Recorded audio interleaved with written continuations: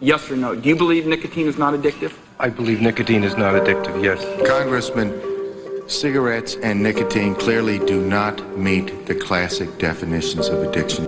I don't believe that nicotine or our products are addictive. I believe nicotine is not addictive. I believe that nicotine is not addictive. I believe that nicotine is not addictive. And happy Monday, everyone. Welcome to the latest Drug Report podcast. I'm Luke Neferatis, your host. Hope you had a great weekend. Excited about some of the stuff we have to talk about this week and the Drug Report email coming out tomorrow. So for those of you who have not subscribed, please check out thedrugreport.org and go ahead and subscribe so you can get our twice weekly emails, as well as check out our sponsoring organizations, which I'm a partner in running with Dr. Kevin Sabet, the Smart Approaches to Marijuana website, SAM, learnaboutsam.org, and FDPS, which is gooddrugpolicy.org. Check out those two websites for our work on marijuana policy and beyond. So before I get into some of the recent news stories that are going to drive our newsletter tomorrow, I wanted to briefly touch on about 4 days ago or so, CBS did a whole write-up on a new journal article that came out in the Journal of Tobacco and Nicotine Research. And what that journal found was that in places that banned menthol cigarettes, they saw a coinciding 25% decrease in tobacco use. So 25% of people completely quit smoking as a result of that ban. And so I think research like that is really critical to highlight because there are a lot of people out there that say prohibition doesn't work, banning things doesn't work. There's always just going to be black market demand that will be met by the black market if you, don't regulate it, legalize it, allow it to happen, whatever it is. We're talking about marijuana, psychedelics, any kind of substance out there, tobacco. And so it's really important that we understand the research does not back those suggestions up at all. Of course, banning something, making something illegal is never perfect. We have many laws in this country that are good and just laws that are not perfect. They don't eliminate murder by making murder illegal. They don't eliminate theft by making theft illegal.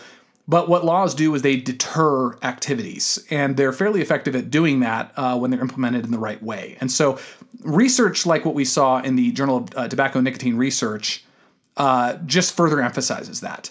Banning menthol cigarettes, which are one of the most popular ways to use cigarettes, had a corresponding public health win that is sizable, 25% reduction. So shouldn't forget that these policies actually do work, and not surprising because you look at illicit substances more broadly. We did an analysis of the WHO and UN data looking at global usage of illicit drugs. And for the drugs that are illegal, their usage rates are a fraction of a percent of the usage rates of the legal drugs. So clearly making something illegal deters use, it discourages use, it makes it frowned upon in the culture.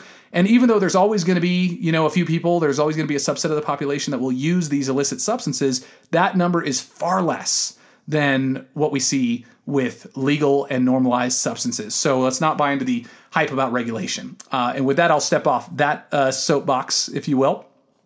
So a couple of stories I want to highlight. The first story is continuing this thread on New York's failures with marijuana. There's a story in the New York Times that is going to be in the highlighted section of our drug report coming out.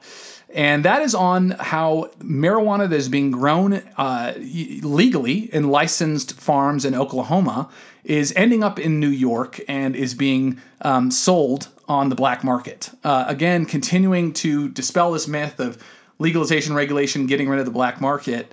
That continues to be a raging issue in New York, and also Oklahoma can't keep its weed within its own borders. So I'll read you a few excerpts from this story. It is paywalled, so just to kind of give you a little highlight.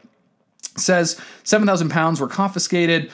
The weed was from licensed farms in Oklahoma, according to the State Bureau of Narcotics, but the driver was heading to New York, where his cargo could fetch millions of dollars among legacy street dealers and new rogue dispensaries that make up the illicit market, officials said. The episode, this is really critical, the episode, which was part of a broader crackdown on Oklahoma's rogue operators, offered a glimpse of a troubling trend that has emerged from the nation's patchwork approach to legalization. Of course, they always blame it on the state-by-state version, even though in Canada this is an issue even with federal legalization. But neither here nor there. New York, like other states, has legalized marijuana, but has been very slow to allow licensed retail outlets to open and licensed producers to expand. As a result, there's, all these issues. And it's really funny because they say, slow to roll it out, slow to license folks. But it's like, isn't that how regulation's supposed to work? The FDA doesn't work on the timetable of the industries to which it is beholden. We, as for regulating substances and things called medicine, we have a deliberative process where we have to really understand what the rules are. And it's just so funny that the regulatory process is blamed when actually these folks are supposed to be abiding by the state law, and they're not. And that's why we have all these issues. So anyway, really good story. Well worth your time to read. The link between Oklahoma and New York as well. And then the other big news, and this kind of happened over the weekend, but Germany, their parliament approved cannabis legalization, asterisk there. It's not legalization like what we understand in the U.S. It's really more like decrim. They're allowing people to use and have marijuana on their person, not commercialization at this point. They're going to have what looks to be clubs of some sort with adults-only members where they can exchange cannabis. So it's going to be much more scaled down, limited version than what we're seeing in the U.S., at least at this point. And that is a moving ball in terms of what the regulations and what the marijuana policy is going to end up being in Germany. But this is going to be news we'll be following. We'll have more updates on this on the podcast as well as in future Drug Report emails as well. So that's kind of the news that's driving this first Drug Report email this week that I wanted to highlight for you all, as well as just that previous story. I wanted to also let you know we're going to start doing some interviews here. So I think hopefully if everything kind of aligns, we're going to for the next episode in 2 days, we are going to have an interview with Chrissy Groenwegen, who heads up the Parent Action Network division of SAM. She and I are going to do a little interview about PAN and how parents can get involved. So if you're a parent out there, definitely tune into the next episode. We're going to talk with Chrissy about that, get to know Chrissy a little better. So I'm looking forward to that. And so before I wrap up today's episode, Kevin and I were in New Orleans last Friday speaking, and I'm not going to give specifics because this was kind of an off-the-record meeting, but giving a talk with some of the most prominent business leaders and wealthy folks in a very large southern state. And some of those folks were actually invested in the industry, and one of them, one of the wealthiest men in the state, actually owned a marijuana farm. And those individuals that were in the industry, the wealthy gentleman who owned this large marijuana farm, were sitting front row right in front of Kevin as he was giving his talk about marijuana. And he had a segment where he basically addressed his remarks to them. And it was pretty awesome, pretty motivating. It defines what we at SAM are all about, which is speaking truth to power, being brave and courageous when we do that. Kevin really exemplified that. I'm pumped for you to hear this excerpt. I pulled a clip from that talk. We happened to record it.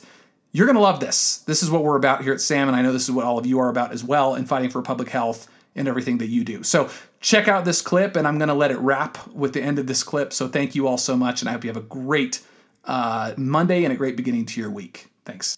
And unfortunately, in this country, in many states, the pot shops are near the liquor outlets. They're near the checks cashed, payday loan at the low interest rate of 17.9% every day. They're in the food deserts. They're in the areas of black and brown population on purpose. Because if you're in the drug industry, you go to the most vulnerable. This is why the cigarette industry is killing themselves over trying to get menthol not banned. This is why there are 8 times as many liquor stores in our country in black communities than in white communities. It's not because black people drink more than whites. It's because you go to the more vulnerable areas where you're more likely to have a problem with it. And if you're in an area with not a good education, with textbooks that are 30, 50 years old, with bad healthcare access, poor housing, you're more likely to slide into addiction. Addiction, if you're in the business of addiction, is a good thing. Because that's like a frequent flyer, like me, frequent flyer. That's what you are if you're in the addiction business. You want people to be using your product a lot. In any business, you want people to use your product. There are people in the hospitality industry. You know that 80% of your revenue come from the 20% of people like me who stay in a hotel 150 nights a year or more. That's called the 80-20 rule. That's Econ 101, Pareto's rule, 80-20. And it's the same thing in the addiction business. You don't need everybody addicted. But you need about 20 to 25%. They'll use 80% of your product. And those people are the most important to you because that's how you're going to make your money. And I hate to say it, this has really become about money.